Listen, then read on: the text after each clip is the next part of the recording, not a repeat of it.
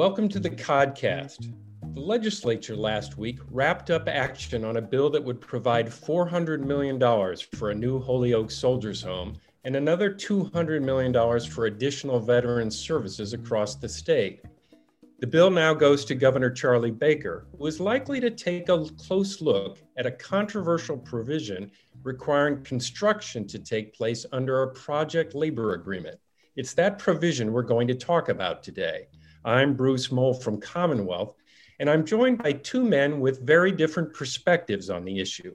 Frank Callahan is the president of the Massachusetts Building Trades Council, and John Cruz is the owner of a third-generation minority construction firm founded by his father. Welcome to both of you. Thank you. Thank you. Thank you, Bruce. Let's start with you, Mr. Callahan. What would this project labor agreement do? Well, thanks, Bruce, and thanks for the opportunity to address this issue. As we mentioned before the show, there's a lot of misunderstandings about this, and they're not terribly complex. They've been using them for over 60 years around the country, and more recently, they've been used in Massachusetts on a number of projects. There's been a lot of confusion about them, I think, again, because of the lack of information out there.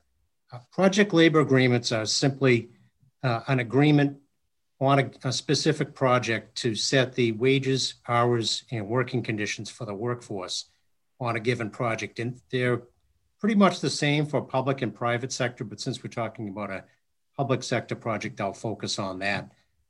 Quite simply, they ensure that the workers on the project receive a fair wage, they receive training, that they receive benefits. By that, I mean quality health insurance, a pension, retirement benefits, and they also provide training for safety and skills training as well, and protections on the job. And in return, the owner, in this case, the Commonwealth of Massachusetts for the Holyoke Soldiers Home, gets a highly skilled, highly trained, productive, and diverse workforce, along with provisions that there won't be any interruptions on the job. There are provisions in standard project labor agreements to address any types of disputes that would develop on a job, whether it's between contractors, but again, it's mostly on the workforce. And the workers, in this case, on any project, labor agreement project, give up their sacred right to strike. We work out any differences. Essentially, there's no interruptions as it relates to labor relations on the job. And they've been proven effective. We can get into that later on other projects. But as I said, there's been a lot of confusion, and I think it's about what project labor agreements are not. They do not and cannot restrict who can bid. By that, I mean contractors, not just bid, but to win the project and actually work on a public project. In fact, if there were provisions like that, they would be illegal, as determined by the U.S. Supreme Court and by the Massachusetts Supreme Judicial Court. You know, I'm a union representative, but unions don't get in the business of selecting who the contractors are. We don't do that. The owner, again, in this case, it will be the state, administered by the Division of Capital Asset Management and Maintenance, who determines who the lowest eligible bidder is on this project. And any contractor, union or non-union, who bids and works on this project simply has to operate under the terms and conditions that are set for the workforce. And again, it's just relative to the workforce under the terms of that project labor agreement for that specific project.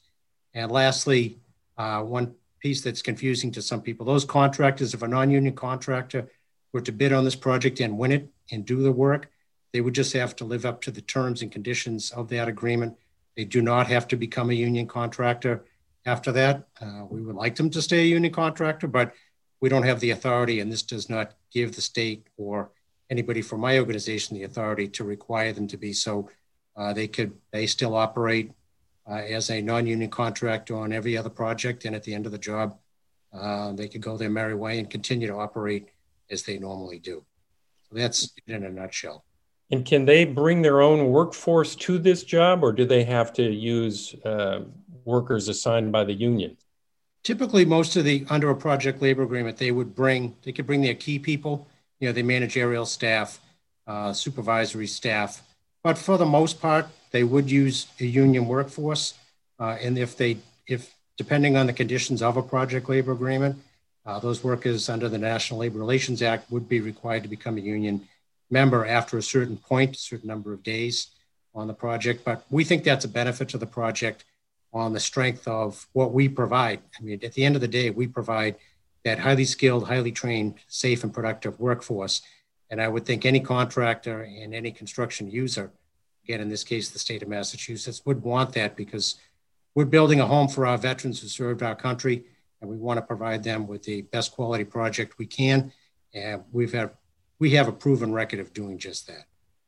Mr. Cruz, what's your take on what the project labor agreement would do, and what's your attitude toward it?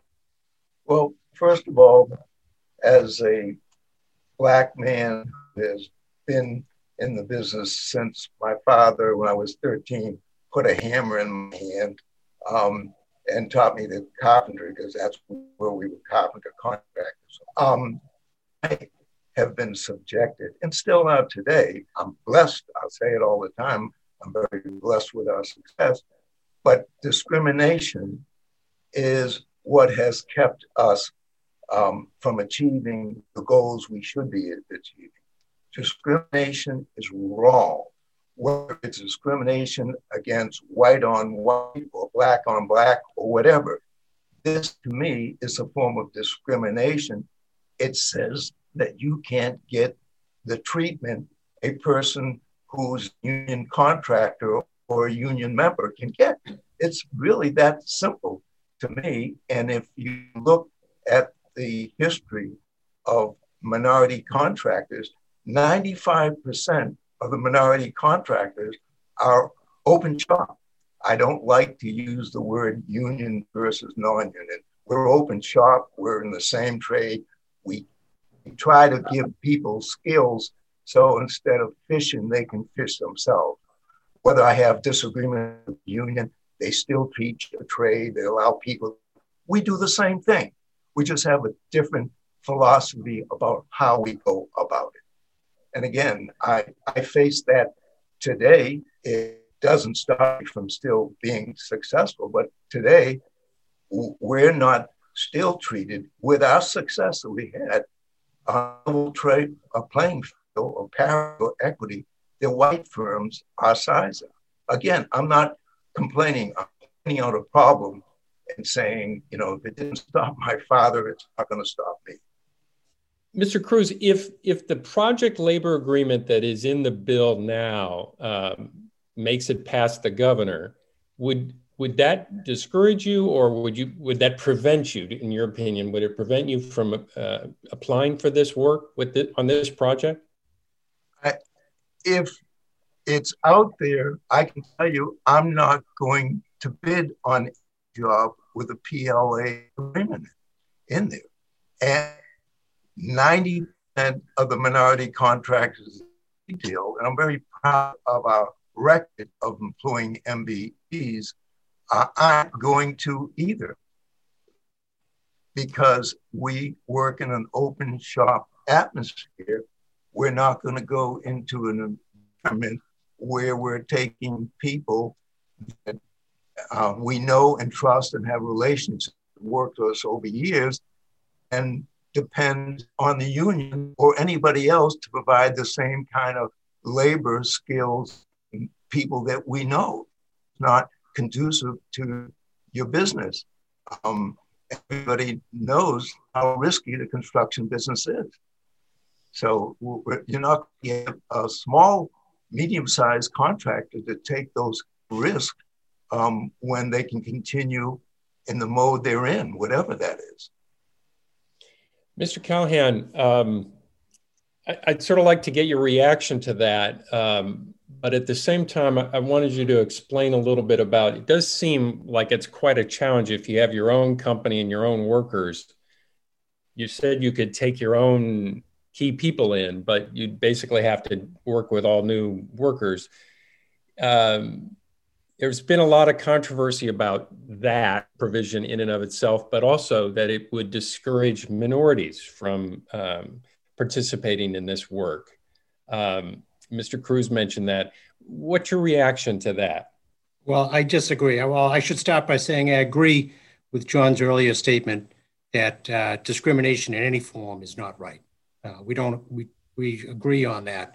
But this project labor agreement, as I mentioned in my opening remarks, does not prohibit, and I would hope not discourage, contractors like Mr. Cruz from bidding on the project.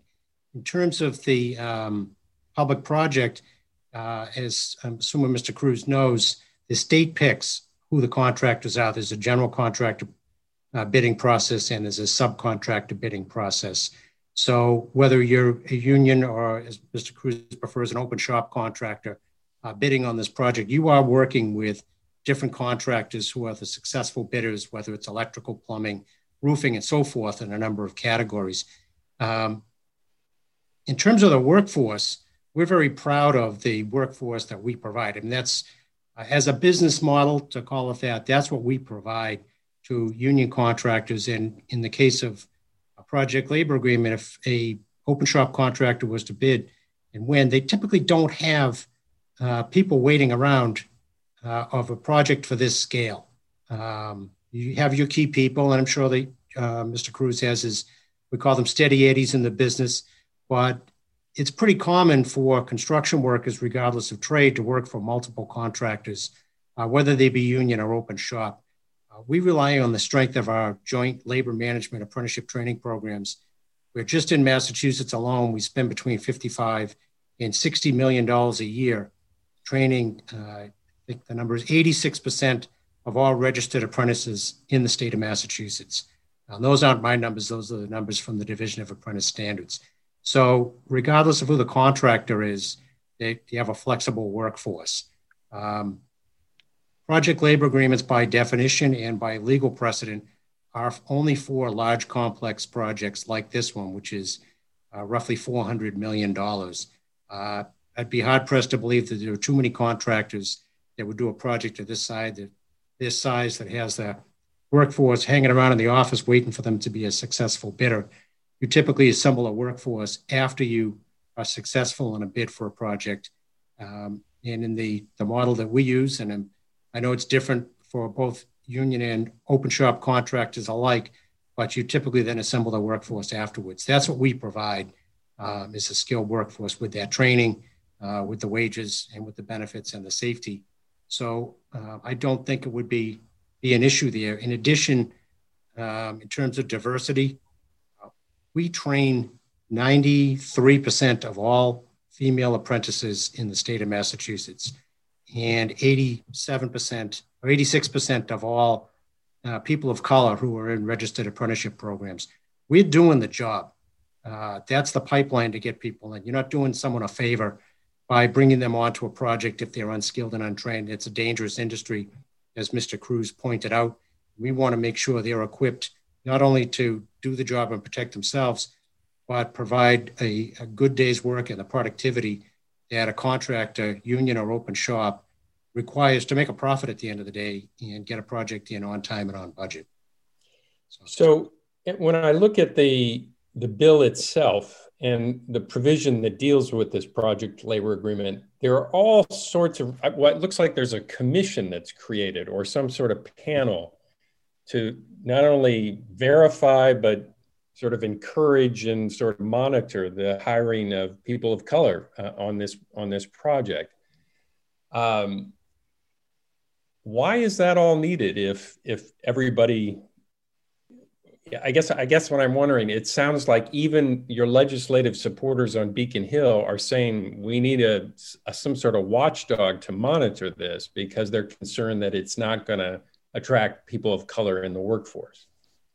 Well, quite frankly, because both the workforce and the minority and women-owned businesses have been given lip service for the last 20 years. We feel it's necessary. There's also a recruitment provision in there to actively seek out the contractors. We've delivered on that. I'll speak to the workforce components at UMass Boston. We've met or exceeded all the goals for the UMass Boston project labor agreement. We've met or exceeded the goals on the New Bedford Marine Terminal. We blew the numbers out of the water. It's a private project, but the casino in Everett, there were more women working on that project than any other project in the history of the United States. And that wasn't an accident. We made that happen through our efforts, through the legislation that was done for casinos.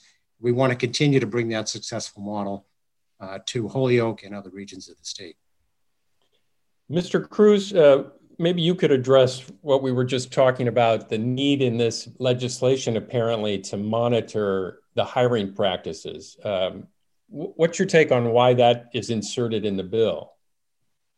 When it walks like a duck, quacks like a duck, it's a duck. And that's why it was in there, because it isn't, I'm not saying the unions haven't made inroads.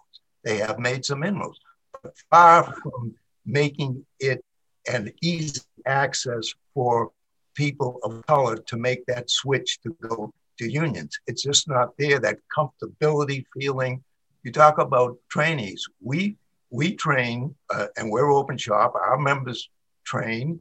Some of the members aren't in a registered apprentice program, but they're training. You know, I was trained one-on-one. That's the way it used to be.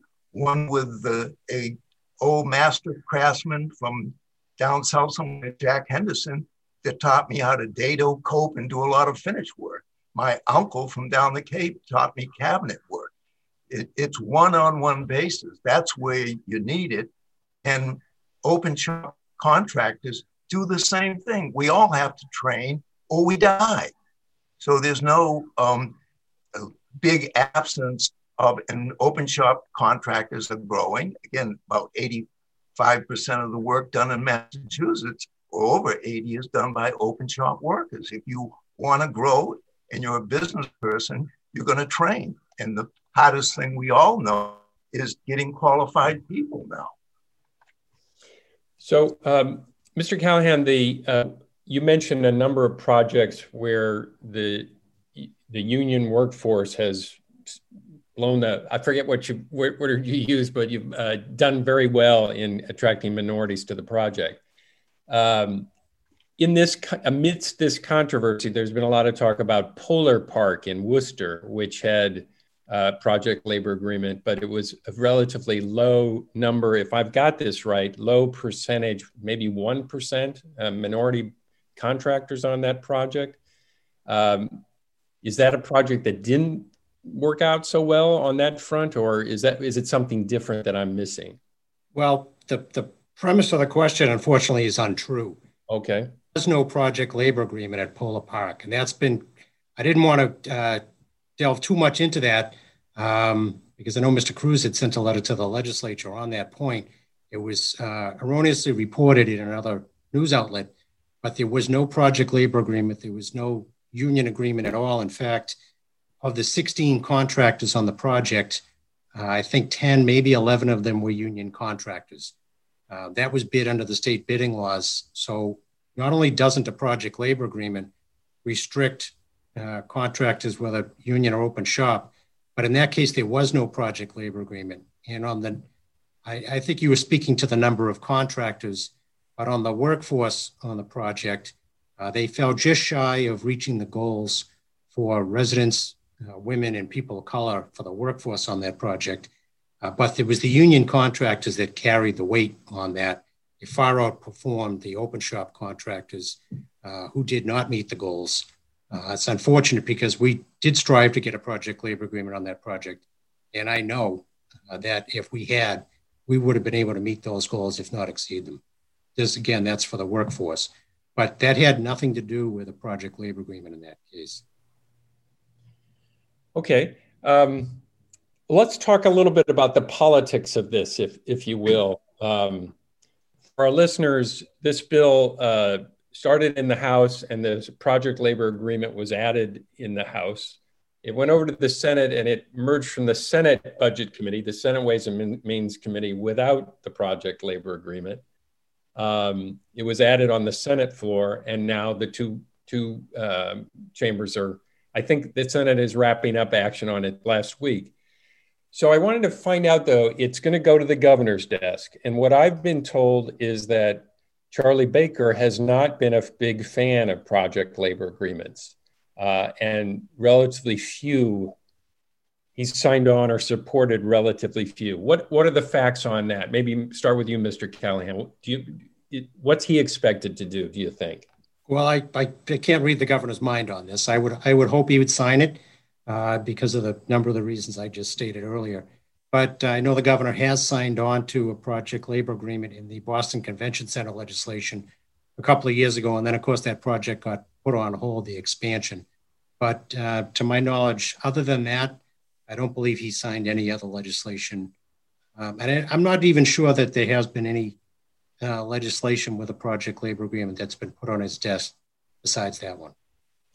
Mr. Cruz, what's your sense of the politics of this? Is the governor opposed to project labor agreements, or do you have a sense of that? I would hope he's opposed to it. I believe he is, but I don't have a direct line to him. His support has been for open shop. As I say, live and let live. You know, everybody's employing people. Why cut us out? We employ the same people. Most of us, the ones I know, do the same thing. We have 401k retirement plans. The difference in our particular one is sometimes we're on a prevailing wage job where the rate would be a little higher, and sometimes you don't. We have to work wherever we can get the job. And our people for years have been satisfied to be able to get a higher pay on a prevailing wage job if they can, but willing to take a lower rate, but a reasonable rate and a living rate that they can live off and still buy a house if the rate isn't there. So we give the people, and if they don't, they always have the ability to go and get on a prevailing wage job, whether it's union or non-union. I'm not saying somebody can't make a chance to go make some more money for their family. We found, for the most part, our people are loyal to us because some of them have been working for us more than 20 years, 25 years. Mr. Cruz, Mr. Callahan has sort of suggested, though, that on a project of this scale, open shop contractors may not have a workforce sort of sitting around ready to jump into action. Is that true? Would you need additional workers? How would that work if you were on the project? You know, first of all, besides being optimistic, thinking you're going to make money in your low bid, contractors are very quick on their feet and very keen business people. So we will and wouldn't bid on the job if we didn't know we had some mechanism of providing the labor. It would be foolish for us. So, and there's some fairly large open shop contractors right now that are bidding state-owned jobs and everything else. Again, I just want to make the point that if it's paying the wage rate as an open shop contractor, we don't have a problem with paying them. We're not trying to get away paying less than what the fair wage is, whatever that is. But we shouldn't be discriminated against because we're willing to pay the state prevailing wage rate, but we're not willing to be a union contractor. You know, after all of these years of doing it, as I call it, the American way, I'm not told that I can't get a job because I'm Black. I can't get a job because I'm open shop and don't want to be a union contractor. That's my right. That's my American right. Mr. Callahan, I'll give you a chance to comment on that, and then I think we'll wrap up. There's a lot to unpack there, but that's Mr. Cruz's choice if he chooses to make that, but he can operate on that. We've got dozens of examples of open shop contractors who have won the bid, and performed the work under project labor agreements at the Malden Schools, the Songus Arena, the Worcester Centrum, the Central Artery Tunnel Project. I could go on. They have the option to do that. It's unfortunate to hear that Mr. Cruz is opting not to do that. You know, we're in the business of providing careers to people who work for a living in the trades. And we've opened up our doors through programs like Building Pathways, which was founded under prior to him being mayor of the city of Boston, Marty Walsh, which open up opportunities for women, for people of color. And we also have a successful program for veterans called Helmets to Hard Hats, where we've provided family sustaining careers and benefits and training to over 900 veterans just in Massachusetts alone. I think the number's approaching 30,000 nationally. So we're very proud of that. Our members work for multiple contractors, just like the model I mentioned where you assemble the workforce. Even some of the bigger union contractors out there that are more than capable of performing a project of this size, they assemble their workforce after they bid. And, I'm a member of the painters union. I may work for multiple contractors in the course of a year, but it's flexibility that's provided to me or my brothers and sisters in the painters, or whether it's the ironworkers or electricians and so forth. Their benefits follow them. Their wage packages follow them. Training, there's lifelong training. They get their apprenticeship skills, which, by the way, is free to them. It's the best training available in the industry at no cost to them. We negotiate with our contractors. So we have a good model. We want to extend that to the Pioneer Valley, which is where I got my start, coincidentally, with the Pioneer Valley Building Trades Council. And we think that's a good model for contractors. I would hope Mr. Cruz would have a change of heart and give it some thought. We want those workers, particularly opportunities for women, people of color, and veterans to have that same career opportunity. I do mean careers, not just a job where you may sit by the phone waiting for the phone call.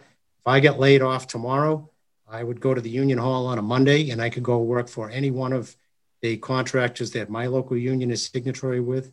By the way, we have 75,000 members in Massachusetts, well more than half of the construction workforce in the state, who work for over 3,000 union contractors. So it's a big contractor base. And I don't have the exact numbers on percentages, but we have women-owned businesses, minority-owned businesses, and veteran-owned businesses, and we're very proud of that. And we're looking to expand that as well. Well, John Cruz, Frank Callahan, I appreciate you for joining me today. And to our listeners, we'll see you again next week. Thank you very much. Thank you for the opportunity. Have a blessed day. Bye-bye.